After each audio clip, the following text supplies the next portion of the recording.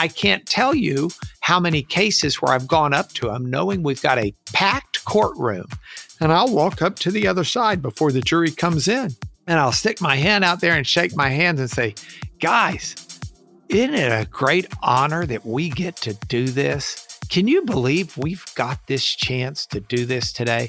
Welcome to the 100th episode of the Game Changing Attorney Podcast. Today, we'll be looking back at some of our most memorable guests, behind-the-scenes stories, and much, much more.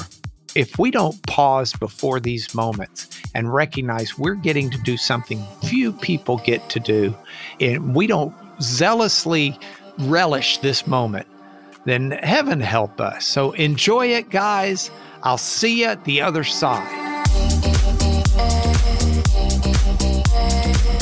I'm Michael Mogul, founder and CEO of Crisp, the nation's #1 law firm growth company. I've built my business through practice, not theory. Crisp started with just $500 to my name and has grown to over 8 figures in revenue over the last few years, earning a spot on the Inc. 500 list of the fastest growing private companies in America. Our approach has been to take everything we've learned about generating massive growth within our own organization and help the country's most ambitious and committed law firm owners do the same for theirs. In each episode of this podcast, I sit down with innovative market leaders from the legal industry and beyond to learn from those who thrive in the face of adversity, challenge the status quo, and define what it means to be a true game changer. Today, we're looking back at some of our most iconic guests and game-changing moments from the podcast so far. From episode 1 to episode 99, this episode features insights and outtakes never shared before. Build a fire so hot, so big, so enormous that people from all over the world, regardless of who you are, your religion, your race, your age, your sex, they're like, I got to go sit by that damn fire. That's coming up on the Game Changing Attorney Podcast.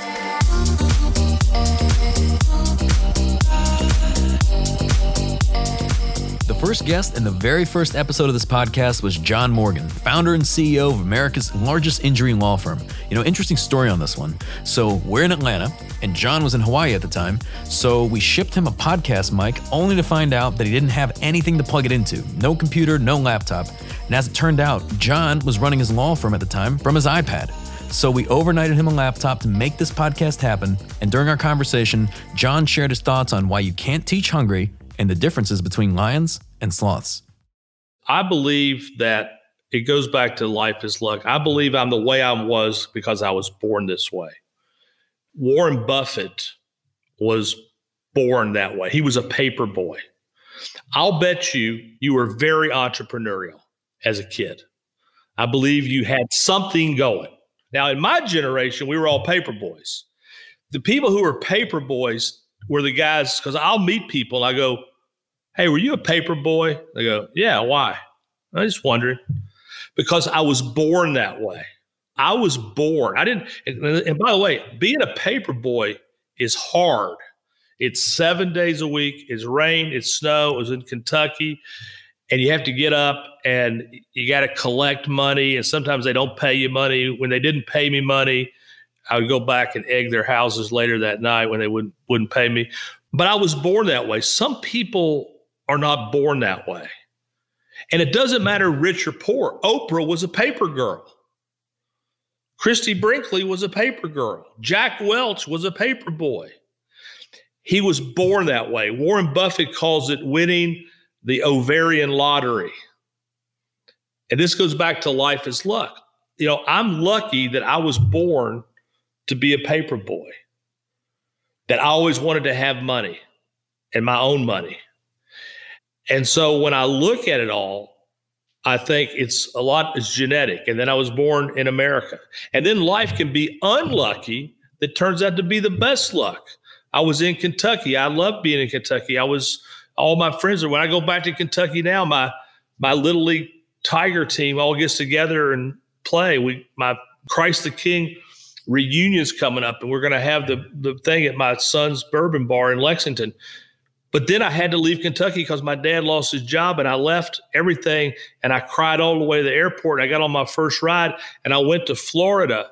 And then I realized, boy, we really are poor people because look where we're living. All of a sudden, you're like, holy shit. I am poor. I am desperate. But my dad bought a house in one section of town instead of the other, same exact house, but I was a better neighborhood. And then I got in that school district, and that school district made me better and smarter. And then I got to be around rich people and I got to see what they were doing. And then I got to go to the University of Florida. But almost none of that luck had anything to do with me. And when you realize that, again, like I say, you quit patting yourself on the back and then just try to start getting a better return on luck. So it's interesting you mentioned luck, and I certainly agree with you, but there's a part of this when you mentioned that phone call at 3:00 in the morning. A lot of this is also you're taking very, very committed action. I mean, in a way, it's almost like I would equate luck with gratitude, like realizing how much there is to be grateful for and then not wanting to squander any opportunity. Well, that's right. You see, the name of that book that you got there, You Can't Teach Hungry. You can't. You can't teach hungry. It's just there. It's lucky. But the thing that irritates me about people is they'll say, well, by God, you got up out of the bed at 3:00 in the morning and you went and did it. By God, you did it. But I was built that way. They go, yeah, but you did it. You actually did the work. Well, yeah, but some people aren't capable of it. And you say, well, yeah, they are. No, they're not. We're animals. We're no different than the animals in the jungle. In the jungle today, a lion will be born. And that lion is the king of the jungle just because he or she is a lion. The same day, a sloth will be born. Okay? Same day, same jungle, same deal. That sloth is so fucked, you can't even describe it because he's a sloth. All he can do is barely muster up enough energy to come down the tree, grab some berries, go to the bathroom, and go back up and go to sleep. There's two different mules. There's the hardworking mule and there's the stubborn mule. They're just built that they cannot get up. I'm lucky that I was a lion instead of the sloth, and I'm lucky that I got the genes to be the hardworking mule that'll get up in the snow. And by the way, once I got through with the paper route, I went and shoveled snow. I wasn't done. I didn't go by. I mean, I went to the Toddle house and got some bacon and eggs, but then I was back out shoveling snow because the day wasn't over. But that's how I was built. And so that gives you such a great advantage, and it's totally out. Shaquille O'Neal cannot be Shaquille if he's not 7'3". If he's built like me, he's like the fucking sloth. He's fucked. You mentioned before we started that nothing was off limits, so I got to ask this question because this is an exercise I do to myself a lot, and it's if you were your own competitor. Let's say like you start another law firm, you've got to compete against Morgan & Morgan. What could a competitor do to wipe you out? I don't think anybody could wipe me out. I don't think anybody works harder than me. I don't think anybody has the imagination that I have. Look, there was nobody on the back of phone books until me. They were free. It used to be just a calendar. But before I went to law school, I sold Yellow Pages, and I thought, that'd be the place I'd rather be because that's a 50-50 chance of just being found right there. So I started buying up them. There was no lawyers on billboards until me. There was no lawyers on buses till me. There was no lawyers I don't think anybody could ever put me out of business. The only person who could put me out of business would be me by doing something stupid or crazy or just they're just saying, hey, I'm done. People could put a gigantic dent in my business by doing some of the things I do, but they could never put me out of business. Only I could put myself out of business. I believe that at this writing, I'm the greatest legal marketer in the history of legal marketing. We're going to do almost $1 billion in fees this year. We spent $150 million in advertising. So to totally put me out of business would be hard. Only I can hurt myself. Yeah, that's the right answer. I think we all get to a certain point and really it's you against you, and then being smart in terms of how we behave, how we manage our business, how we manage ourselves personally, because you're right. I mean, at that point, it is just you. I am my own competition. And what I'm doing with my Google law firm is I'm bringing in all sorts of people and friends all over America. I mean, this firm in Boston, I probably send them 200, 300 cases a month. I send Sam Pond 200 or 300 cases a month. And I'm lucky because I've never thought of these lawyers as my competition. I've always thought of them as my friends and people who can make me better and ways for me to collaborate and do better with. I am my own competition. And when the drive is dead, when my drive is finally dead, that'll be the time that they have a chance to make inroads with me. But right now, I still want to increase. I still want to grow. I still want to do better. In episode 5, I sat down with Chris Voss, former FBI hostage negotiator, founder and CEO of the Black Swan Group, and the best-selling author of Never Split the Difference. Chris shared his strategies for delivering bad news, who can and cannot be reasoned with, as well as his insights on the mindset of discovery. First of all, the mindset of discovery is actually, it's a hack for you. It's basically a positive frame of mind, and it's curious. And you can actually take in more information. You see things faster when you're in that mindset. You pull in more data. Your pattern recognition increases. All the things that go to higher mental performance. So first of all, if you have a mindset of discovery, you're going to be smarter.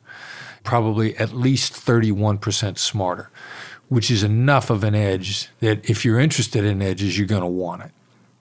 Then the other thing too is, by definition, it's an asymmetric world. It's an imperfect world. We know we don't have all the information, yet we act like we do. You know, there's never a negotiation where you're not holding stuff, close hold, holding stuff to the vest. There's never a time when you don't have cards that you're holding back. Well, if you're not doing that, then that means they get the same dynamic. So we intellectually know there's stuff that we don't know. Now, the crazy thing to really bend your mind around is what happens in the overlap. Because not only, since I don't know what they don't know, you know, the Donald Rumsfeld line, the unknown unknowns, but what's really sweet is when you hit the overlap, and between the two of you, you discover stuff that if you're holding it back, it's important, which means you're going to get an exponential effect if you can uncover it. Now, I imagine there's people that, are there people that can't be negotiated or reasoned with? It's not that they can't be reasoned with. It's a little bit of what journey are they on to begin with? How scared are they? What's really the goal? Like in kidnapping negotiations, we had to recognize early on whether or not the goal was to actually kill the hostage. You know, the other side's on a killing journey. And so if they want you to be part of that, the best you could do is get out of the journey. If the best thing you could do is to disrupt, then you simply withdraw. So that's something like asocial violence, essentially. Right. So somebody walks into a movie theater, starts shooting up everyone, that's not a person interested in having a negotiation. Right. Or they're orchestrating a different outcome. Right. So in a business world, you don't really get that, but what you get is you get people that are so scared of the environment. And this is happening in the healthcare space a lot these days. They're so scared of making any deal, they'll come to the table and all they do is call names. All they are is insulting. There's overwhelmingly fear-driven. Now, you can get people out of that, but you got to recognize that that's what's driving them, and then you got to find a way to really gently help them see that what they're doing is actually counterproductive to where they say they're trying to go. When do you know when a negotiation is a lost cause? Like, how do you know when to walk away? Yeah, there's an old saying, it's not a sin to not get the deal, it's a sin to take a long time to not get the deal. So how do you know if you're the fool in the game? Actually, you just kind of ask. What kind of questions do you ask? You know, how have you done this in the past? How do you make decisions? What does your perfect partner look like? You know, these are how and what questions. They're innocuous. Mm-hmm. You're trying to tease out the other side's vision from them. They might be using you just as a competing bid. They might simply be trying to get free consulting from you. Those two things are real common. In point of fact, it probably happens at least 20% of the time that the other side is never going to do business with you. They're doing due diligence, which means you're a competing bid, or they're looking for free consulting. So your questions are, if you proceed forward, what would that look like? With deference, they're going to actually start to answer the question for you. You'll find in a way that doesn't include you. Well, if we were going to move forward and we were going to find a firm, they start laying it out. Now, they'll probably catch themselves about halfway through the explanation and suddenly realize they're describing an outcome that doesn't include you. and then they'll suddenly course correct, which is a great indicator that they caught themselves lying to you, and I've had that happen to me a bunch of times. So the idea, though, is how do you tease out early on in a very polite way whether or not their vision of moving forward includes you? I imagine that, I'm going to ask you in terms of delivering news. Now, no one has a problem delivering good news. It seems like there's not a whole lot of training out there to deliver good news to people. But delivering bad news is something that we all have to do at some point in our life, probably multiple times. Right. And what is the best way to approach that? Two real critical things. The right way to do it is you say, I got bad news. You wait about a second and you deliver the news. Never let somebody get blindsided by bad news. They need about a second to prep themselves, no matter how bad the news is. I got bad news. Now, if you wait longer than a second, now they really start to spin down. You don't go, you're not going to like this. Are you sitting down? All that nonsense. People are remarkably resilient if you give them a second to brace themselves. So that's the way you deliver bad news. Now, the other part that a lot of people do wrong is before they deliver bad news, they want to say, how are you? That is not the way to do it for a lot of reasons. Number one, if you ask someone that, and I understand it can be very well-intentioned, but if you're going to deliver bad news and you got to ask them how they are, that either means you're ignorant or you're oblivious to the current situation. If I say to you, how are you? Your first thought is, especially if we're in an environment where you should be delivering me bad news, your thought is going to be, you don't know? Like, how could we be this far into this and you have no idea how I am? I mean, it's a very well-intentioned thing that communicates that you might be oblivious. So if you know somebody's bad, if you know they're not doing well, then start off by saying, like, look, I know things are rough for you right now. That's a recognition that you see them, that you're not oblivious, and that you care enough to actually notice and you're not afraid to articulate it. Empathy. Exactly. As opposed to being oblivious. The funny thing is, I know so many stories where employees were about to get fired. They knew they were about to get fired. And the person firing them started out by saying, how are you? I mean, come on. It's well-intentioned, but it's off base. So the better approach is coming in and saying, got some bad news. Got bad news. Today's your last day at our organization. That would be perfect. They're not going to be shocked. They're going to appreciate the warning. They're going to appreciate the fact that you then didn't hold them and let them twist in the wind for a long period of time. Give people the chance to be emotionally resilient, and they will be. Now, what about what comes after that? Because I've seen certain, business owners really struggle where it becomes, and even if I look back at myself, where because you have that level of empathy, what could be a 5-minute meeting turns into an hour meeting because it's almost like you're trying to soften it for them. Right. Yeah, and that attempt to soften it is well-intentioned, but torturous. You rip the Band-Aid off. Just because you don't want it to hurt doesn't mean you should rip it off more slowly. The most humane thing to do is to let them have it. Don't let them twist in the wind. You cannot soften a blow. There is no gentle way to cut off somebody's head unless you're trying to cut it off nicely, then it's going to be torture. What do you do after that? Have a game plan laid out. They're going to be in a little bit of a state of shock. You're going to say, here's how we're going to proceed. There are a couple of immediate concerns that they're going to have. You got to give things a chance to sink in, and then you begin to address the immediate concerns. People want a way forward. They want to know what the truth is. They appreciate straight shooters. What's a straight shooter? A straight shooter is somebody who tells the truth in an emotionally intelligent way. They don't let people twist in the wind. They don't torture people in the guise of being nice. In episode 14 of this podcast, I sat down with Mark Lanier, one of the most acclaimed attorneys in the world, whose landmark trial verdicts have totaled tens of billions of dollars, billions with a B. But perhaps one of the most interesting aspects of our conversation was when I asked Mark what it was like to play himself in the motion picture law drama Puncture, starring Captain America himself, Chris Evans. The movie was pretty fun. So the way that came about is I got a phone call from somebody one day who said, we want to do a movie on one of your cases, this antitrust case you had. And I said, oh, yeah, everybody wants to do a movie. Have a good time. And they said, well, would you meet with our script writer? And I said, sure, why not?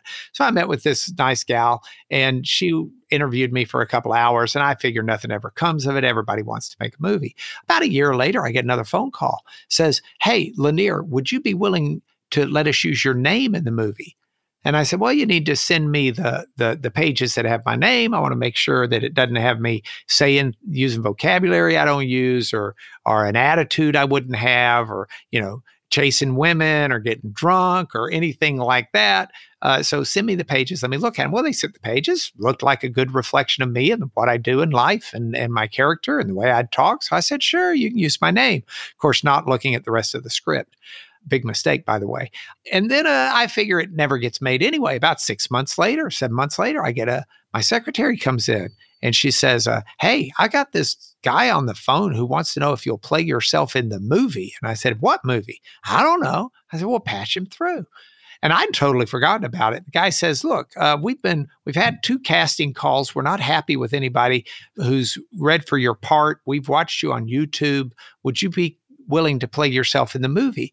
And I said, well, I mean, if there's time, the time works, I'd be glad to try. I said, but if I'm terrible, you have to cut me and leave me on the cutting room floor because I don't want everybody looking at it thinking I'm a fool. And he said, okay, deal. So the time worked out. I get to film these things. Well, the first scene that they've got me filming is I'm holding a press conference on the courthouse steps, and Chris Evans walks out. And when they're putting the movie together, the first thing they do is they block the scene. So they put a piece of tape on the ground and say, okay, Mark, you walk to this piece of tape, and from here you look over in this direction, and blah, blah, blah. They set the lights, they set the cameras. And then they're off dealing with Chris Evans because he's got to be behind me in the scene walking out, and they're doing his blocking. Well, while they do that, there's a set of extras in the movie, and the extras are people who are going to be in the film crew. One of them's got a camera, or 2 of them got a camera. Some of them have microphones. Some of them look like reporters with steno pads. And one of the reporters comes up to me and he says, with a Hispanic accent, he says, hey, you're Mark Lanier, aren't you? And I said, I am. Good to meet you. Who are you? He says, no, I don't mean in the movie. I mean in real life. You're Mark Lanier, aren't you? And I said, yeah, I am. It's good to meet you. Tell me about you. And he says, my name's Javier Rodriguez or something. He said, and he was a real short little Hispanic fella. He says, my name is Javier Rodriguez. I read for your part. And so did my friend over there on the camera. And he turned around and pointed at his friend and yelled at his friend, hey, it really is Mark Lanier. Then he turns back to me and he says, I said to my friend just now, no wonder we didn't get the part. They found somebody who looks just like Mark Lanier. And so, I mean, I was just a few inches away from being a short fellow with a Hispanic accent in that movie. But instead, I played myself. He probably could have played me better than I did, but he was a good guy. But I played myself. It was a lot of fun. The movie itself was bizarre, going to the premiere and the red carpet and all of that mess. So let's shift gears, to the trials aspect. And with some of these, the opposition you've been going up against, like a Johnson & Johnson, for example, do you get nervous, walking into a courtroom when you're facing, let's say, a Johnson & Johnson? No, I don't get nervous. I get excited. It's really interesting. And this again is part of how I try a case from out of my faith. I'm in there because I think this is where God wants me to be. It's that clarity of purpose you were talking about before. I think this is what I'm supposed to do. I think I'm in here. David wasn't nervous when he was picking up the stones and he was about to fight Goliath, even though Goliath was a giant that had frightened the rest of Israel. David's attitude was, who is this uncircumcised Philistine that he's going to taunt the armies of God? This guy's a fool. He picks up the stones, and the rest of it's history. We use David and Goliath as an apt illustration in all aspects of culture today. So I kind of get excited. It's kind of like, I can't wait to do this. And it's really interesting because generally, I think a lot of the defense lawyers I've been against don't have that same level of excitement. I think they do tend to have nerves. And I can't tell you how many cases where I've gone up to them knowing we've got a packed courtroom, knowing that opening statements are about to be given to not just a packed courtroom, but to a lot of media that are present, newspapers, even TV cameras, etc. And I'll walk up to the other side before the jury comes in. And I'll stick my hand out there and shake my hands and say, guys, isn't it a great honor that we get to do this? Can you believe we've got this chance to do this today? I want to wish you guys the very best in this. And, if we don't pause before these moments and recognize we're getting to do something few people get to do, and we don't zealously relish this moment, then heaven help us. So enjoy it, guys. I'll see you at the other side. And they're like, yeah, I guess. And it's almost intimidating to some of them because they're so nervous about this. And I seem to just be, I feel like I've got a day at the beach. This is just a cool chance to do something really fun. When you're on top, along with great success, often comes a giant target on your back. As the saying goes, everyone wants to take down the king. And many attorneys see winning in court against the great Mark Lanier as the ultimate achievement. But Mark isn't fazed. In fact, he welcomes the challenge. I've been in cases before where people have said, I'm going to be the one, I'm taking you out. And they seem to be trying it just for that. And I love those opportunities because that means that their focus is not where it should be. Their focus ought to be on the truth and getting to the truth in front of the jury. Instead, their focus is on taking me down. So I lost a case one time to this fella. And there are a variety of reasons I lost the case. And he actually posted on his website at a big international firm, I beat Mark Lanier. These are people who have lawyers that clerked for the Supreme Court of the United States, and they put that on their page or have handled all of these things. And he's just got on there, I beat Mark Lanier one time 11 years ago. And I'm like, oh, gee, really? So he gets in to try another case against me, and he's hired by the company because he's, quote, the Mark Lanier killer. And we go in and we try the case, and the jury returns a verdict of $4.69 billion. One of the reporters who wrote up the trial said to me afterwards, they said, the defense lawyer was saying that he's beaten you before, and so now y'all are 1-1. And I kind of laughed and I said, yeah, I guess that's one way to see it. I just see it differently. And she said, how do you see it? I said, I see it every time I try a case against him. I win on average $2.3 billion and laughed about it. But, anybody who's going to hold themselves out as I'm the Mark Lanier killer, that's not the focus. That's not what it should be. And so I count that as a good thing for me. That helps me. In episode 25, I sat down with Kim Scott, New York Times bestselling author of Radical Candor. Candidly, I was a bit starstruck. Kim's book deeply resonated with me when I read it many years ago and has become a staple in our organization.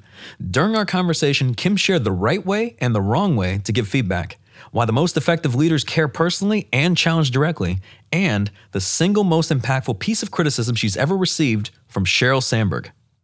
So I had just started working at Google, and I had to give a presentation to the founders and the CEO about how the AdSense business was doing. And I walked into the room, and there in one corner of the room was Sergey Brin, one of the founders, in a bright blue spandex unitard, wearing toe shoes, standing on an elliptical trainer, kind of pedaling away, stepping away, not what I was expecting. And there in the other corner of the room was Eric Schmidt, who was CEO at the time, doing his email. And he was so intent on his computer, it was like his brain had been plugged into the machine. And I think probably like you would have felt, I felt a little bit nervous in the moment. How in the world was I supposed to get these people's attention?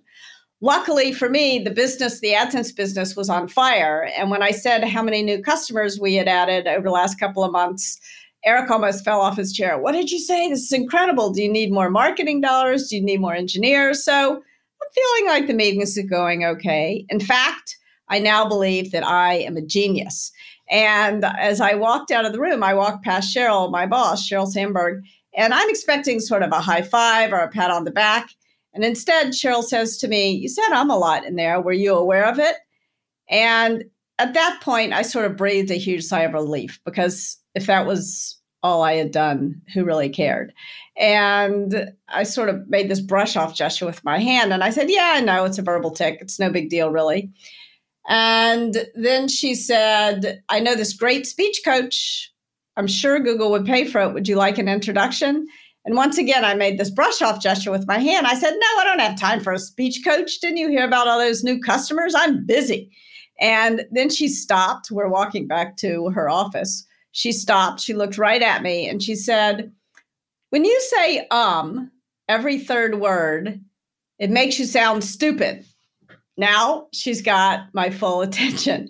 And some people might say it was mean of Sheryl to say I sounded stupid, but in fact, it was the kindest thing she could have done for me at that moment in my career. Because if she hadn't told me that, I would never have gone to see the speech coach. And I wouldn't have learned that Sheryl was not exaggerating. I literally said every third word. And this was news to me, because I had been giving presentations my whole career. I had raised millions of dollars for 2 startups giving presentations. I thought I was pretty good at it. And this really got me to thinking 2 things, really. One, what was it about Sheryl that made it so seemingly easy for her to tell me? But also, why had no one else told me? It was almost like I'd been walking through my whole career with a giant hunk of spinach between my teeth, and no one told me it was there. And that was when I really realized that the 2 elements of Sheryl's management style that were so effective were this sort of care personally business. I knew Sheryl had my back. Sheryl had done a million things to show me that. When I first moved from New York to California to take the job, I was a little bit lonely. Sheryl could tell I was lonely. And she introduced me to a book club that I'm still part of to this day. So when I had a family member fall ill, Sheryl said, "I'm going to write your coverage plan. Your team has got your back." That's what teams do for each other. And that was the kind of thing that Sheryl did. She couldn't do it for all 5,000 people in her organization, of course. But if you worked directly with Sheryl, you knew beyond the shadow of a doubt that she had your back. And so it was easy for me to know that she was telling me this, not to kick me in the shins or something, but because she had my back. At the same time, even though Sheryl was concerned about people's short-term feelings, it's not like she was a jerk or anything, she never let that concern get in the way of her willingness to tell us things that we needed to know for our own success and for the success of the team. And so that was the challenge directly part. So there's this quote that I always like from Ed Catmull, who's the president of Pixar, and he said, "You don't want to be where there's more candor in the hallways than in the rooms where ideas or policy are being hashed out." And it seems like radical candor really kind of gets to the root of things rather than having the meeting after the meeting or when people go on walks and things like that. Yeah, it is so inefficient, the meeting. It's both inefficient, ineffective, and unjust, the meeting after the meeting. There's a great Medium article that was just published by Francoise Brouwer, who was the COO at Pinterest, which had a culture that was rife with the meeting after the meeting. It really speaks to why, if you can create a culture where people say what they really think in a way that is not obnoxious, but that shows that they're respecting their colleagues in the meeting, then you can have 3 times less meetings. And you can also be more innovative. People cannot be innovative if they are unable to say what they really think. And they also can't build good relationships if they can't disagree with one another in a way that is respectful. So being a fan of leading by example, we want to kind of instill radical candor within our organizations, and in doing so, not just with our leadership team, but actually every team member kind of behaving in that manner of being radically candid with each other. Is the best way to do it just simply by being the example for it, or are there other ways to kind of implement it into an organization? The single best thing you can do to implement radical candor are impromptu 2-minute conversations. So just like Sheryl did for me when she saw me say too much, We didn't schedule a follow-up meeting. I was walking to her next meeting with her. She just fitted in to the things she was already doing. So these impromptu 2-minute conversations. And by the way, it's not all about giving criticism. You also want to solicit. There's an order of operations. So after a meeting, you want to ask somebody on your team to critique you. You also want to give praise, and that you can do publicly, right in the meeting in front of everyone.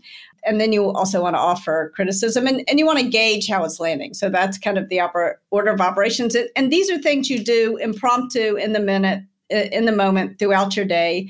A little bit harder now that we're not physically co-located, but you can call someone right after a meeting. Try to schedule a little slack time in between your Zooms all day long. So that's the best way to do it, is discipline. The bad news about Radical Candor is it takes emotional discipline. You'd rather do almost anything else in those 2 minutes in between meetings than call the person and have this quick conversation. But if you put it into practice, it's like brushing and flossing. It's not like a root canal. It's something you just get in the habit of doing, and you feel kind of bad when you don't do it once you get it. But the hard thing, of course, is getting in the habit. So what are some things you can do to build this habit for yourself, but for your whole organization?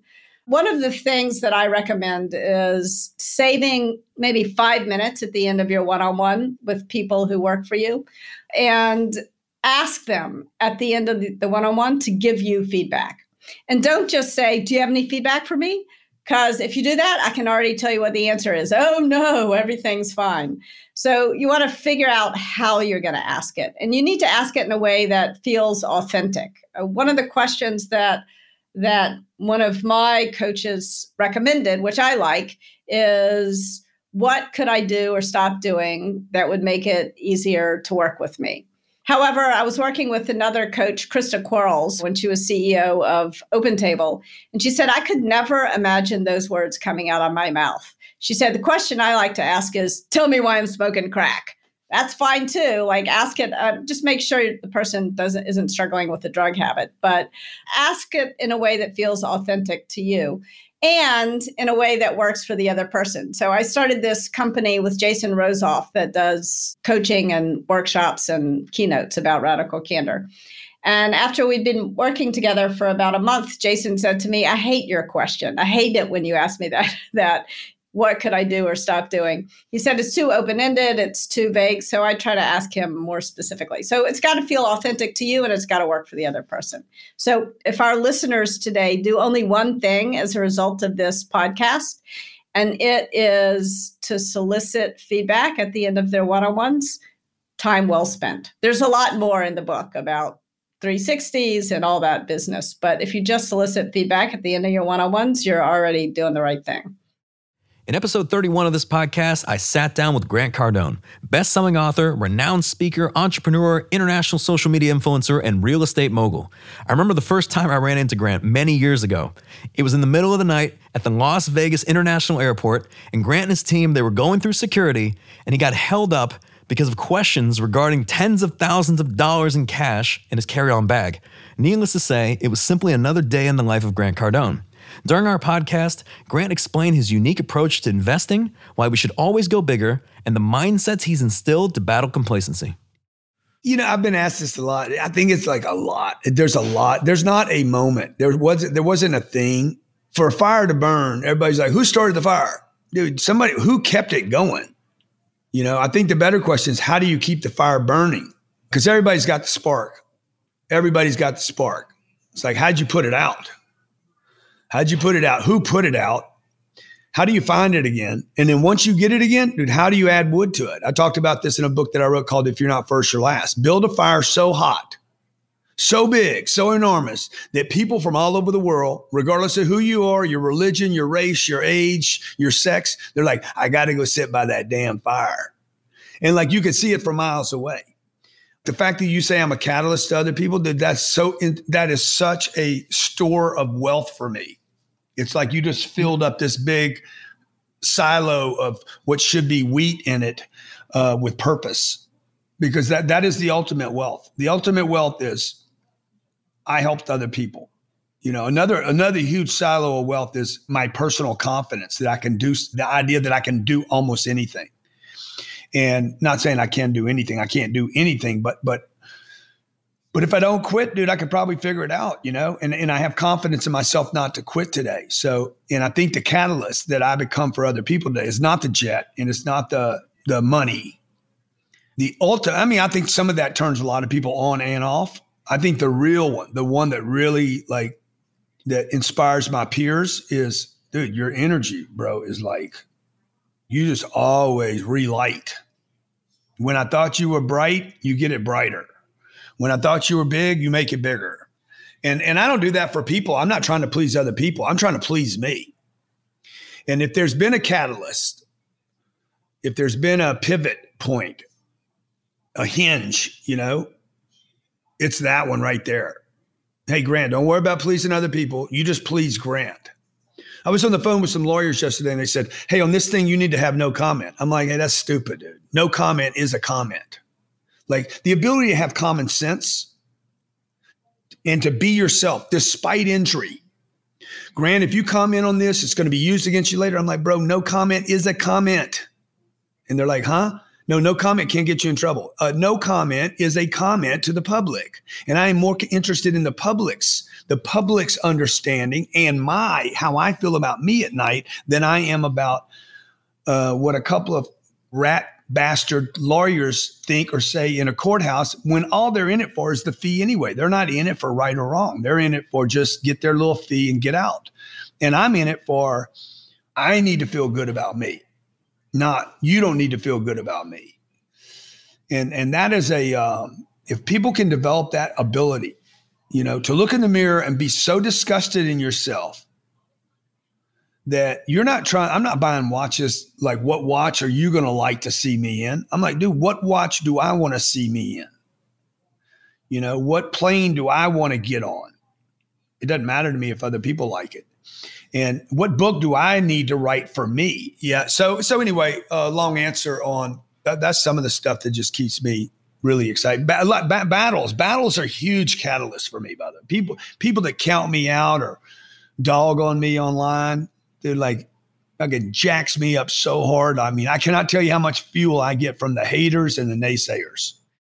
Yeah, Grant, I think many CEO oftentimes is almost like a contrarian. You know, there's what is commonly believed, and then oftentimes you say it almost in the complete opposite way. Like cash is king. Nope. Cash flow is king. And it's about so many different concepts. It's almost as if like you dissect things that you see in the world and then you look at it and say, well, that traditional model doesn't really work, right? So I'm just curious as to how you go about that process. Yeah. So you're very observant, by the way. You do a great podcast. I know how hard it is to do these interviews, dude. You make it look so easy. Like it's amazing. Like I wish I could do what you do. Hardest thing for me to do in the world is to do an interview like this, to do your part. Me answering questions is easy. It's when I start asking people questions. So I am a student of observation. When something doesn't work for me, I'm like, okay, well, maybe I did it wrong. Then I do it again. It goes wrong again. Then I'm like, okay, maybe something happened here. And I'm always going to be the responsible one. I did it wrong. And I'm like, shit, if I never get this right, something's wrong with the formula. Because I ain't stupid. I can't always be the problem. I'm willing to be responsible, but maybe I got a wrong piece of data. Saving money is one of them. Dude, saving money is stupid. It is ridiculous. The only thing that ever happens to people that save money is they end up losing it. It ends up getting lost. It ends up getting stolen. It ends up getting burnt, or it ends up going down in value. But it's never going to get bigger. You save money at the bank, it ain't getting bigger, period. Who does that benefit? We've all been told, save your money, save your money, save your money. Who does that really benefit? I remember I read the Blackjack book, How to Play Blackjack, right? I knew that book. I knew every card to hit. And then I realized everybody at the table had read the same damn book. Everybody's staying on 16s. Then this Chinese dude comes in and this freaking guy's banging 16s against 9s, or 16s against 7s, 6s and 5s and 4s. Everything he shouldn't do, he's doing. He's splitting 10s and he's making all the money. He was the only one not playing by the book. And so I just think that everybody should buy a house. Maybe not. Maybe not. Okay. Because the wealthy guys never talk about the house they bought. Warren Buffett owns one house. So I got a lot of those little things that I have just observed in my own life. They're just not true, man. Period. Like, and anybody can fight me on it as much as they want. You're never going to get rich buying a house. Never. It's never going to happen. It's never happened on the planet. You're never going to get successful on your own. You're not going alone. Jesus didn't go alone. Alexander the Great didn't go alone. Martin Luther King had a team.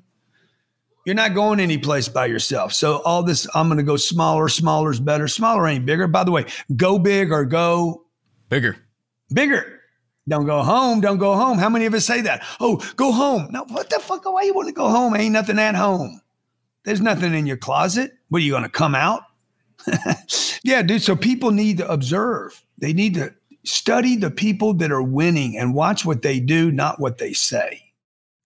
In episode 41, I sat down with Dave Asprey, founder and chairman of Bulletproof and the father of biohacking. So, interesting bit about this episode. You see, at the start of each podcast, there's a big red button we have to hit that says record, okay? But 30 minutes into this interview, I realized that I somehow forgot to hit it and that we'd have to start the entire interview over again. Now, in the moment, I thought Dave was going to kill me, but instead, he laughed it off and said, well, shit happens. So during our conversation, Dave shared the origin story behind Bulletproof's growth, his take on the evolution of health and biology, and while he wholeheartedly believes that he'll live to the age of 180. My first blog was called The Bulletproof Executive because no one ever wrote for business people. And it was almost like, oh, well, let's just assume business people want to all be like weekend warriors or something. And I don't know about everyone listening to this. You know, some people are runners or cyclists, and good for you. That's great. For me, I just want my brain to work all the time. And I'd like to be really healthy and full of energy, right? And whether I have ripped abs or not, look, I'm married, I have 2 kids. My wife will love me whether I have a dad bod or not. If I have more energy and more brain, I'll have a dad bod. Fortunately, abs are kind of a side effect of doing things right. I also don't want to waste a minute. I don't want to exercise 8 hours a week if I can get the same results or better in 2 hours a week, which you can do. So like, how do I get my time back and how do I get more energy? And every single thing you do, everything you put on your plate, the way you go to bed, the way you exercise, what you do, there's an ROI. It's not an ROI that's based on money. You invest energy into something and you get energy back. Because if you have enough energy, you can better leverage your time and you can make more money. But if you're out of energy and you have time, all you're going to do is sleep. And if you're out of energy and you have abundant time, you're not going to be able to make more money with that time because you're too damn tired and you're unfocused. What I found was that in business, especially at the upper echelon where I operated in Silicon Valley and in the places where Bulletproof caught on first, it went from Silicon Valley entrepreneurs, developers, people who are mental, to Wall Street. And from there, it went to Hollywood, because if you're going to be an actor or an actress or a big musician, you've got to be able to bring that energy and you've got to look a certain way and you've got to be able to act a certain way and have your brain work all the time. These are the hardest things to do. And it's the same thing. Look, if you need to absorb a bunch of briefs, you have to read a bunch of things, some of which you probably don't care that much about. You have to be able to formulate the picture in your head that lets you stand there in court and recall what you need to do and have a picture of it and do strategy in real time while maintaining the right appearance, right? Well, not looking lost and not having a brain fart in the middle of looking in front of a judge or making an important argument, or when you want to write something at 2 a.m. because it has to happen. Those are the state of being bulletproof that I created this whole thing for. So the side effect of having tons of biological energy is that your brain is capable of that stuff. If I can do that with my incredibly bad start, I think most people can do it. In fact, most people in about 2 weeks of going bulletproof, like, I can't believe my brain can do this. And for an intellectually demanding job like being an attorney, there is no better program because it was designed for people like us. I know there was a time you stated that you want to live to be 180 years old. And I'm sure people hearing this, maybe there's going to be an eyebrow raise or two, but how did you come to that number? And this is always very fascinating to me because we do have the ability to live longer and we're seeing a lot of just great science coming out and so on that's extending lifespans and so on. But how did you come to 180? Well, I want to be really clear. It's at least 180 because I think that's a conservative number. And now people are saying, Dave, that's such BS. But let me walk you through the logic. There are 5 people today who are 120 years old, well documented with, that's not a lot of people. Okay. 120 years ago, it was 1900. There's no airplanes. There's no cars. We were going to fight World War I, still on horseback for a lot of it. Okay. That's what the world looked like back then. We didn't understand bacteria. We didn't have antibiotics. We couldn't spell DNA because we hadn't invented it. It was a different world, and they're still around. Look at what's happened in that one lifetime. Now, if the best we can do today is 120, if we can't do 50% better than our best in the next 100 freaking years, it's because a comet hit the planet. Now, as a part of becoming an expert level biohacker, for more than a decade, I ran an anti-aging nonprofit group where we'd bring experts in and interview them in front of a group of about 100 people in Palo Alto, California. And we would talk about this. And I met people when I was in my 20s who were in their 80s who had more energy than I did. And they were full of life and full of energy. I'm like, I want that because I didn't have it when I was young. And I got that. And so I've seen it happen. And I've become friends with the top researchers. I've interviewed 850 of them on Bulletproof Radio. 850 people, not all of them are anti-aging doctors, but people doing the clinical research. And for the first time ever, you can have someone with tenure at a major academic institution stand up and say, we can reverse biological aging in cells. If you'd have said that 10 years ago, they'd have taken your tenure and laughed you out of there. They would have blackballed you. And it's because they've been working on it for 20 and 30 years. And we are right now at the point where we understand more about our biology than any time in human history. And it is becoming possible. And right now, yes, I wrote a whole book about that. And I've done all the treatments that the billionaires do. And I wrote about what it's like. But it's going to become like cell phones were. If you're an older attorney listening to this, you remember the early 90s. And that was when the first mobile phones became available. Maybe it was the late 80s. And you'd see people in their Mercedes convertible 300D. And the whole trunk is a cell phone. And it costs $50,000 for the phone. And it's $25 a minute. And they're driving down the road. And everyone's like, look at that jerk. Who does he think he is? Right? Well, you can buy a smartphone in Africa for $1 a month today in our lifetime. That's how fast things change. We're in an era of exponential change. So of course we're going to live to at least 180 if a piano doesn't hit you and if you can afford it. But the costs will drop dramatically. If you want to do that, you have to make it to the point when all of these advances come out and are available. You must start intermittent fasting. It is easier than having breakfast, but the anti-aging benefits of it are so strong. And the cognitive benefits of it are so strong, and just feeling good all the time benefits are so strong. You do it now, it's going to add years to your life. And if you did no other interventions, it just means that the last 10 or 20 years of your life, you won't be wearing diapers, you won't have hoses where you don't want them, and you'll remember your own name. That's how important intermittent fasting is. That's why I wrote a book about it. I only write about books that are worth people's time to read. And this is based on 10 years of doing it. And 10 years of helping people lose 1 million pounds on the Bulletproof diet, which has always included intermittent fasting. And this idea that, oh, you have to do it and you have to live your life and be a successful, busy executive at the same time, that's missing from a lot of the health stuff. Like, oh, we tested mice. We tested patients who weren't doing anything. Well, no, the people listening to this podcast, they have stuff to do. So how do you do the fasting thing? How do you do the other things that make you younger and stronger and faster and smarter and still do what you're here to do? That's the challenge. And that's why it's different than, human performance optimization. Screw optimization. I just want more. I want better. I want faster, stronger, longer lived, more energy. And I don't want to give anything up to do it.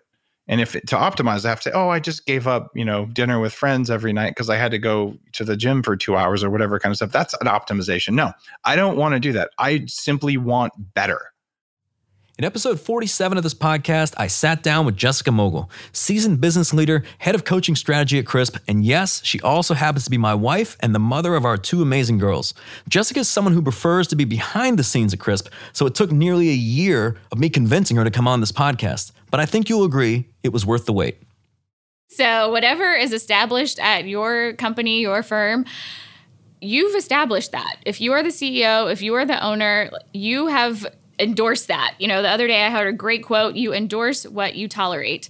And if somebody is consistently late and you're like, oh, it's okay, you're endorsing that. And the rest of the team sees that. And the biggest thing, I really always focus on culture, people, processes, but your A players do not want to be around mediocre people. They just don't. It actually will deter them and push them away.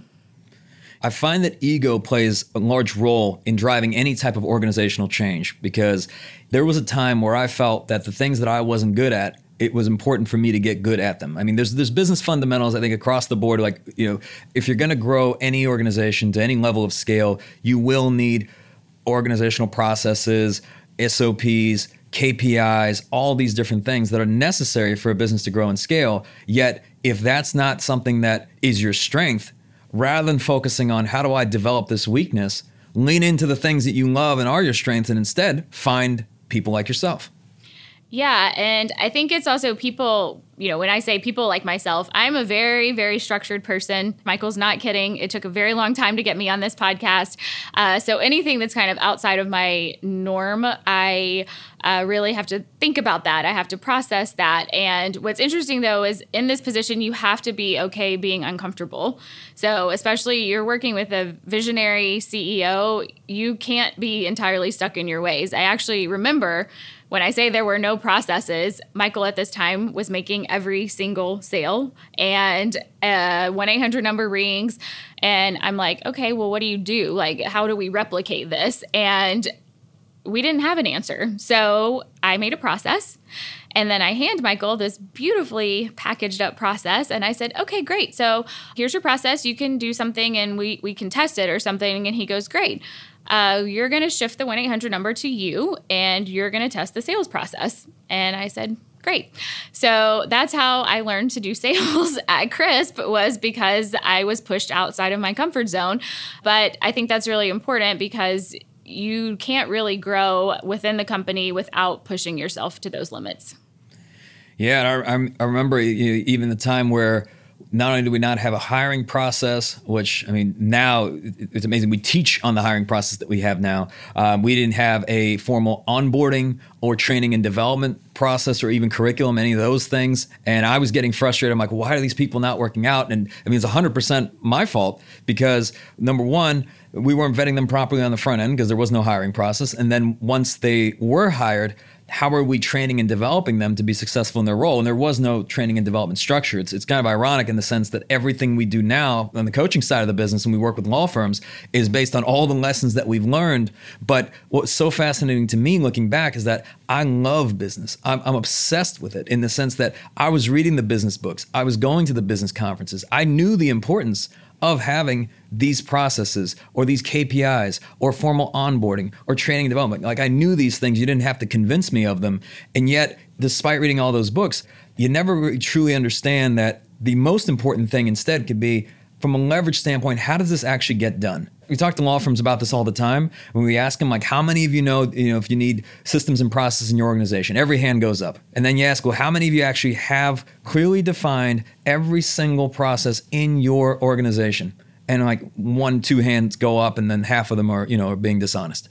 And at some point, learning more about what the process to create isn't going to help you create the process. And the reality is, you're never going to do it. Never, ever, ever, ever going to do it. Prove me wrong. But instead, the shortcut is find somebody who loves processes and is operationally minded. And I'm sure there's going to be people listening to this that are wondering, okay, I've heard enough. Where do I find me, Jessica?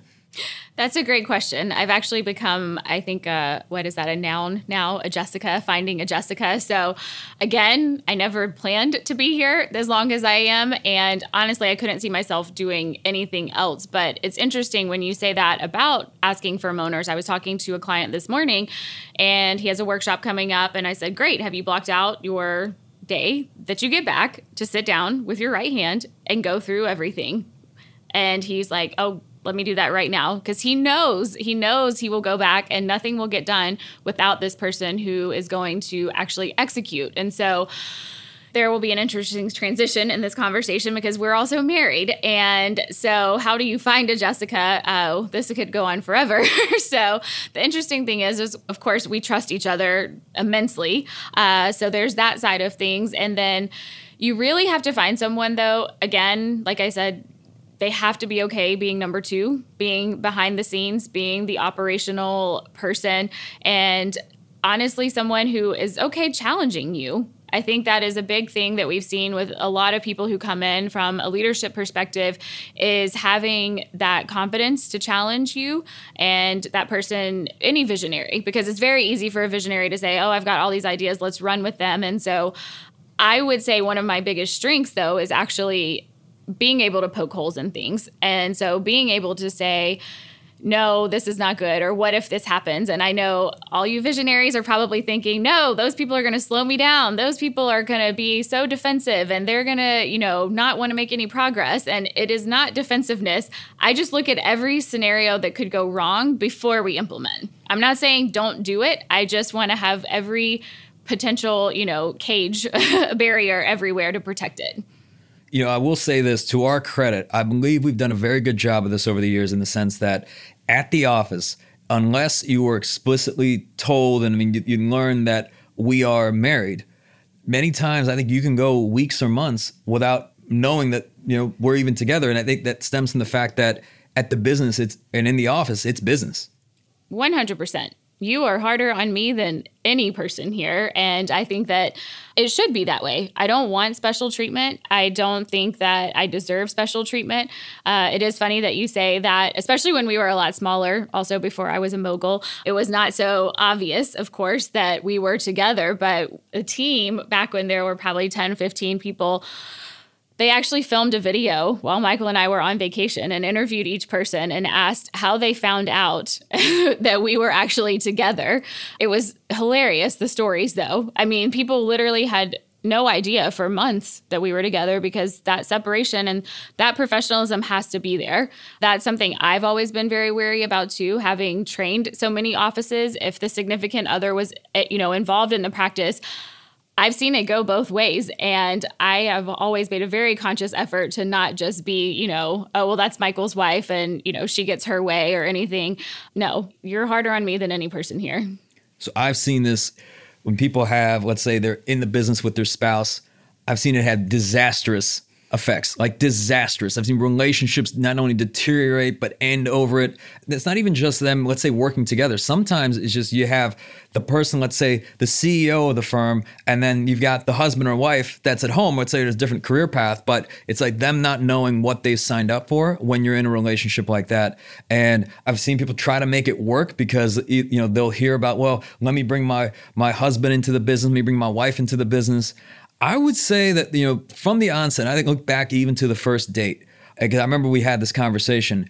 It was having complete clarity of like who I am and what you're signing up for, and saying, hey, this is the out, because the worst thing is to figure this out years later once you're married and have kids.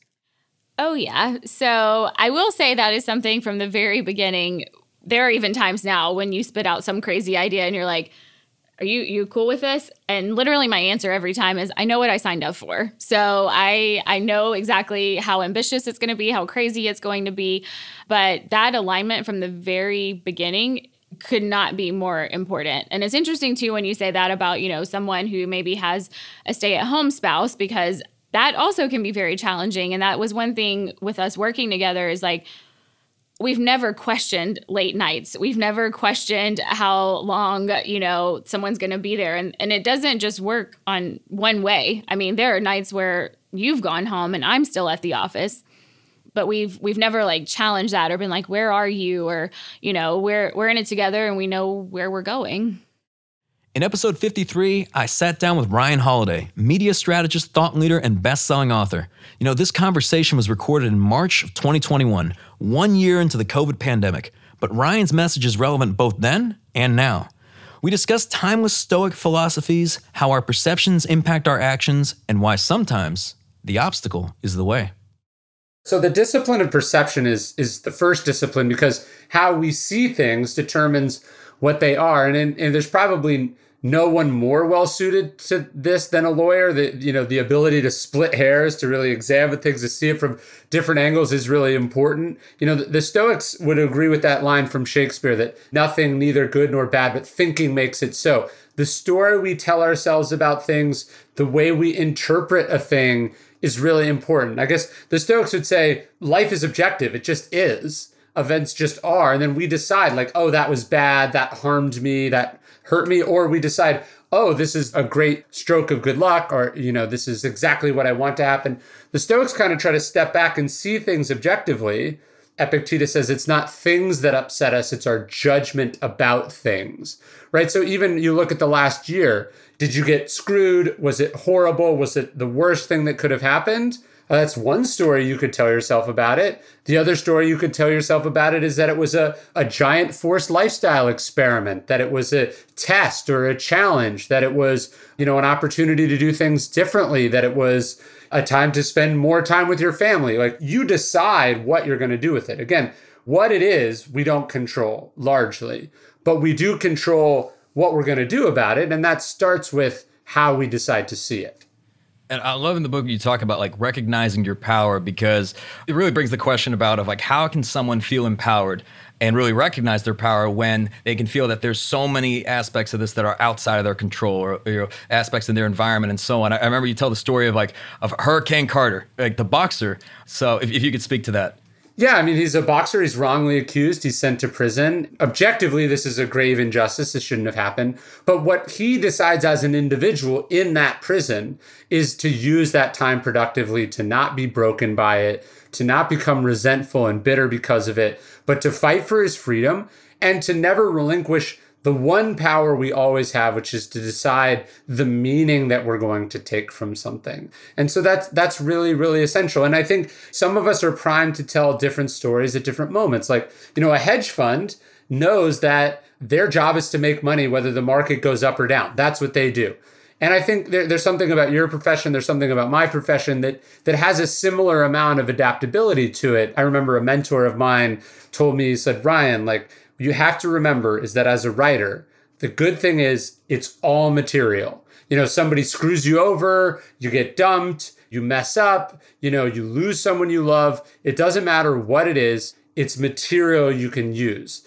And so the decision to go, hey, this is material, allows me to go through the world a little bit less sensitive to whether things are happening exactly the way that I want them to be, because I know that as heartbreaking as this moment is, as undesirable as this moment is, there's some good use I'll be able to put it to. And I think as a lawyer, as an entrepreneur, it's the same thing. It's like, hey, this is teaching me something. I'm learning because of this. I say this lots of times when I'll talk to like an insurance company or something and be like, look, if everything went the way that everyone wanted it to be, you would not be in business. If the law was clear and straightforward and obvious, if running a law firm was easy, none of the people on this call would have a job. And even within that, there wouldn't be much value to be created. There wouldn't be the opportunity to be, more successful at it than someone else. So the fact that it's hard, the fact that it's difficult, the Stoics would sort of grant all that and go, yes, but this is also working with me as much as it's working against me. And when talking about any type of adversity, it's always interesting to see like how adversity impacts us, right? So you mentioned it can harden you or it can loosen you up and make you better, but how do you essentially respond to it in the right way to basically get the benefit of that adversity? Yeah, I mean, there's some people who stuff happens, makes them more selfish, more disagreeable, more angry, more insular. And then there's other people who, the events of the last year, let's say, opened them up. It made them a better boss, made them a better spouse. It made them a better friend. It made them a better member of their community, right? So you can sort of look at these things that happen as an unfair thing that happened to you or as an opportunity. The Stoics have this idea of amor fati, a love of fate. Marcus says, we turn a fire, he says, turns whatever happens to it into fuel, into flame and brightness. And I think the ability to say, hey, the events of the last year completely kicked my ass. It destroyed my business. It took this person I love from me, whatever that happens to be. And then go, okay, and so now here's what I'm going to do. Here's how I'm not going to let this break me. Here's how I'm going to become better for what has happened. Yeah. And as we get into the latter part of the book, you talk about will. And you mentioned that this is the most difficult of all the disciplines. And I'd love to just hear not just why, but also how do you define will? Yeah, I mean, this is what we're talking about. The will is harder because it's just about putting up with stuff, right? It's just about enduring. It's just about hanging on. And it's about that, really difficult thing of acceptance. I sort of define will as that sort of inner kind of soul power that we have that allows us to, this thing was supposed to take 2 weeks and here we are 12 months later. How are you doing? You know, willpower is the swing vote there. Yeah. And you talk about this concept of like building your inner citadel. You could give like an example of like Theodore Roosevelt, but what do you mean by this? And like, what is, our inner citadel?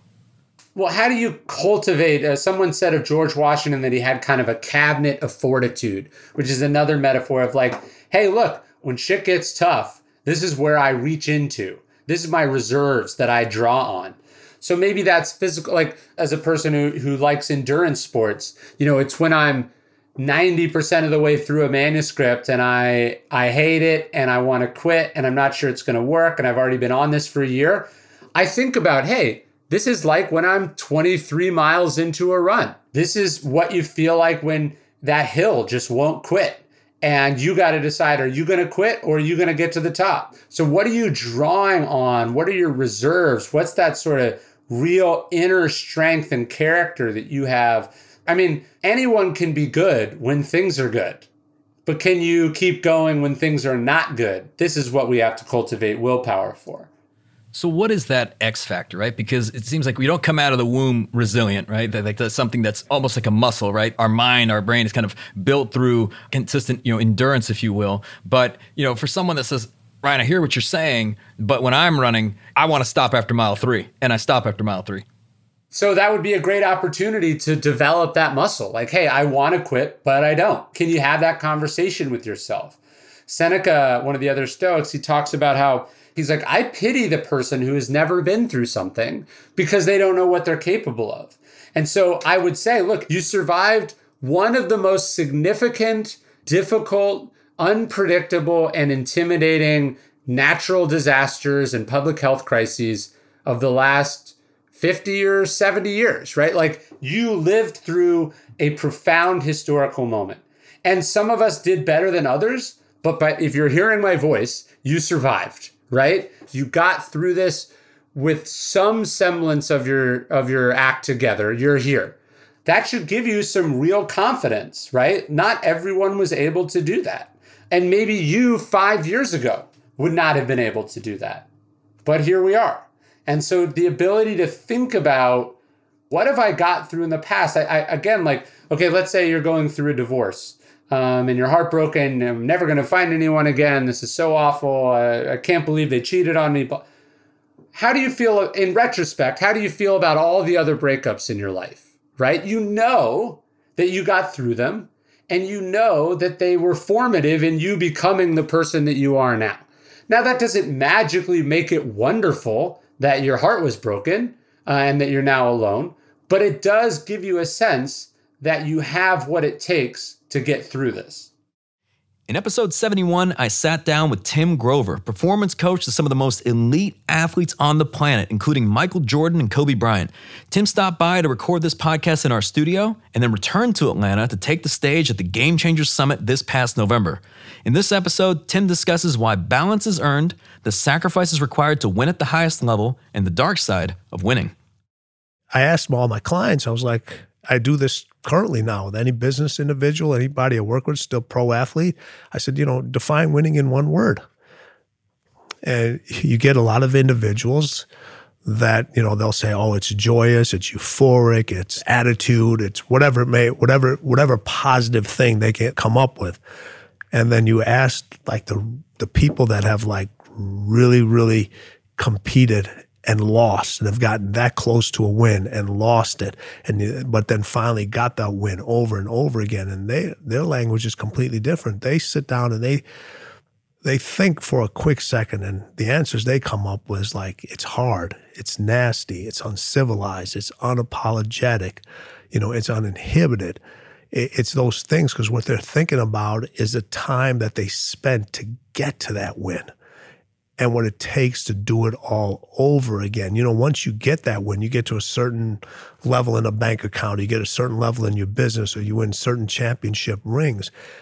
To repeat again, yeah, it is going to be harder. It is going to be more nastier. It is going to be dirtier. It is going to be more unpolished. It is going to be uncivilized. It's going to be all those things. And people, all those words in the language of winning now aren't accepted. But, as a society and as people that want to win, you really have to think about what you're willing to really get dirty with, what you're really willing. Are you willing to put yourself in an uncivilized frame of mind where you're controlling everything that you possibly can control? Because if you can do that, then the uncontrollable becomes a little easier to manage. Everybody wants to be civilized. They want everything controlled for them. It's not going to happen. It's just not. In his book, Tim discusses the dark side of winning, the unpopular decisions you have to make and the sacrifices necessary to win at the highest level. I asked Tim to elaborate on this. Like I said, I talk about and say things that other people won't. There's not an individual I know that doesn't have either a habit or an individual in their life that they need to get rid of. There's not one person. You're holding on to something. You're either holding on to an addiction that's holding you back, or you're holding on to a habit that you refuse to let go. There's an individual that's very close to you. It could be a family member. It could be in a relationship. It could be one of your closest friends. And you should have made that decision a long time ago, but that's when your feelings are stronger than your mind. Your mind has to be stronger than the feelings, because that's what the dark side requires you to do. That's what winning requires. It requires you to make decisions, not suggestions. And when you make decisions, you have to answer the hard questions. These days, people aren't willing to make decisions. They want others to make decisions for them, because when others make decisions for you, you always have an out. You can blame that person. You can blame that individual. You can blame whatever happens. This lifestyle, it's not for everyone. It's extremely intense. It's extremely intense. If you're looking for balance, this is not balance, all around balance, year round, every day. This is not the way to do it. But I'm telling you, this is what the most successful individuals in any forms of life, they all go through this, not just once, numerous times. It's not pretty. It's not nice to talk about. It is controversial, but I'm telling you the truth. There's not a single individual. You know what? It's funny. They'll tell you, everyone will talk to you about you need more balance in your life. Well, that's after they've had years and years of unbalance, because now it's a good thing for them to talk about that, but they don't want to talk about how many years they were unbalanced to get to what they consider balance is now. It's not a good word to say, oh, you know what? I missed an event. Well, I forgot about an anniversary. I forgot about a birthday. I forgot Sweetest Day. I forgot Valentine's Day. I forgot an anniversary. I missed a child's event. All right. Those aren't things that people like to admit, but we've all done it. We've all done it. Balance is earned. It's earned. It's earned the way you want to earn it. It's yours. You don't find balance. You create it. And your definition of balance may be completely different than my definition of balance. It's a question you get all the time. Yeah, I need to find more balance in life. I can't tell you that. You need to figure it out. And when you get closer to balance, what happens is when somebody always tells you, they give you the answer of, listen, how do I get more balance? And everybody wants to add stuff. Well, you need to do this. You need to do this. You need to do this. You need to do this. And now you have more things to juggle and you become even more unbalanced. How do you get closer to balance? You got to eliminate the unessentials. What I said, you got to eliminate habits. You got to eliminate mindsets. You got to eliminate thoughts. You got to eliminate relationships. You got to eliminate friends. You got to eliminate the unessentials. And it's so much harder for us to delete than it is for us to add. I'm sure everybody in the here probably have over 1,000 contacts in their phone. I have 200. When I switched phones, they were like, do you want to just transfer your contacts? I said, no. I said, no. I said, I'm going to individually put the contacts that I need in there, because I looked up, don't need it, don't need it, don't need it, don't need it, don't need it.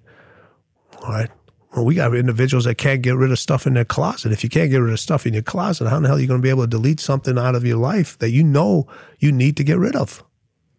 In winning, at least to those who have won at the highest level, it seems like it has this degree of insatiability where, some people look at someone like Tom Brady and say, well, the last thing he needs is another Super Bowl ring. I mean, what does he have to prove to anyone? And yet, here he is, again, chasing after another one. If you could describe what that is. He's not trying to prove anything to anybody. He's just trying to prove it to himself. He's not doing this for anybody else. He's doing it for himself. And that's the thing when everybody says, I'm trying to prove them wrong. Don't prove them wrong. Prove yourself right. Prove yourself right. With each win, I have individuals that always say, listen, how can I get more confident? Win. It's the simplest thing. You find individuals, the more they win, the more confident that they are.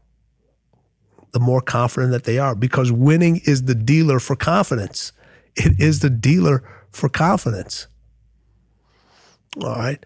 That's why you see these athletes that have won all the time, these business people that have won. I mean, you literally have individuals now. You have 3 individuals. When I grew up, you used to look at the sky and you'd hold a plane and you'd be like, oh, you're going to. Now you got three multi-billionaires competing to see who could spend more time in space. Those are their wins now. That's what they're going after. They're not, in their mind, they're like, okay, yeah, they are competing against those other individuals, but they're also competing with what's winning is telling them in their mind. So for people that always say, man, the last thing he needs is another ring. The last thing they need is another dollar. The last thing they need is another successful. That's always on. That's a mindset, and that's not the winning mindset. All right. Who are you to say what that person needs? Who are you to say that that's what that person should be doing? Because most of the people that are giving advice aren't doing those things themselves. People have the worst relationships give relationship advice. People that aren't financially successful, they tell you how to spend your money. Everyone all of a sudden is an expert in something that's never won at anything, and social media has allowed us to do that. It's allowed us to do that. Mike Tyson said this perfectly. He goes, you know what? He goes, back in the day, if you said something to an individual, you'd be worried about getting hit in the jaw. He goes, now having that phone allows you to talk trash, criticize individuals, say things to individuals, and be protected. You know what I always say for the individuals that have anything negative to say about me, put them in the same room as I'm in. Now they're my best friends. The level of courage goes down.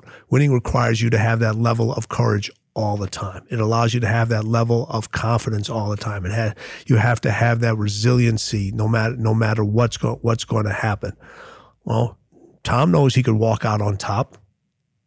Right. And if he doesn't win, everybody's going to say, oh, he should have done this. He should have done that. He should have done that. No, that's what you wanted to do. That's what give him and give those individuals credit for deciding what their winning mindset was and what they wanted to do and not what somebody else wanted them to do. They know exactly who they are. And that's the most important thing. In order to win, you have to know exactly who you are, not what somebody else wants you to be. There you have it. Over the past 2 years, I've been honored to speak with some incredible people, learn from them, and share their stories with the world. While each podcast offers a unique set of insights, I end every conversation with the question, what does being a game changer mean to you? And at the Game Changer Summit this past November, I asked some of the nation's most ambitious and committed law firm owners the same question, and here's what a few of them had to say. Being a game changer means just never being complacent, always figuring out ways to improve and be better and get people around me to do better and do more. Being a game changer means doing things the way they should be done, not the way things have always been done. Using one's time, attention, and skill along their journey to really leave the world a better place than they found it. Making a difference in my community and doing something that no one else can do. Building a foundation, being the backbone for my community, and building a better future for myself, for my family, and my team. Not accepting the status quo, not accepting the answer just because it's always been done that way. Being a game changer means finding the correct road, whatever is correct to you, how to get to whatever your goal might be. A game changer to me is somebody that recognizes their vulnerabilities, their fears, and leans into them. Being a game changer means that you are carving out your own path. You're setting your sights on a unique vision and you are making it happen. What it means to me is that not succumbing to the fear that we may feel whenever we're trying to overcome a challenge, and leaning into courage as best as possible so that we can overcome whatever challenge we may face. Being a game changer to me means creating a separate category of experience that doesn't play by the rules. To me, being a game changer means stepping out beyond your comfort zone to try to accomplish something greater than you ever thought you could achieve. Showing up in the world as you uniquely, authentically were meant to be. What being a game changer means to me is embracing the discomfort of growth. In other words, said another way, it's to get comfortable in being uncomfortable. It's about putting forth your effort at 100% of the time, fighting for what you believe in, and going the distance, even when it gets scary, even when it gets tough. Breaking the mold and thinking of others before you think of yourself. To me, being a game changer means that you're constantly growing and evolving and trying to make your own path of leading yourself. Having a clear vision of what it is you want in life and never compromising to meet that. It means innovation, adapting, pushing forward, not settling for the status quo, knowing when you can't keep doing the same old all the time, evolving constantly. It's sort of a feeling of no fear, like you are able to just get up every day and handle the challenges. I guess I live in chaos, and being a game changer means that you just are not afraid to embrace change, new ideas, having people tell you something and you take it in, and for sure, that sense that, hey, I could walk out of here with nothing and in a week I'd have everything back, it means that I can do it all. You are in a position to move the legal profession forward. And when I say legal profession, it's not just about the business, it's also about the person you are. Changing the game is about both. It's about moving the learned profession forward. I want to give a huge thank you to every single guest who's joined me so far on the Game Changing Attorney podcast. And I want to thank you, yes, you listening right now to this podcast, for your commitment to learning and growing as a leader. You've been listening to the Game Changing Attorney podcast with me, Michael Mogill. If you enjoyed this episode, I'd really appreciate it if you could leave a review and share this podcast with at least one other ambitious law firm owner. And you know what? Maybe more than one. For more information on this episode, see the show notes in your podcast app or visit GameChangingAttorney.com.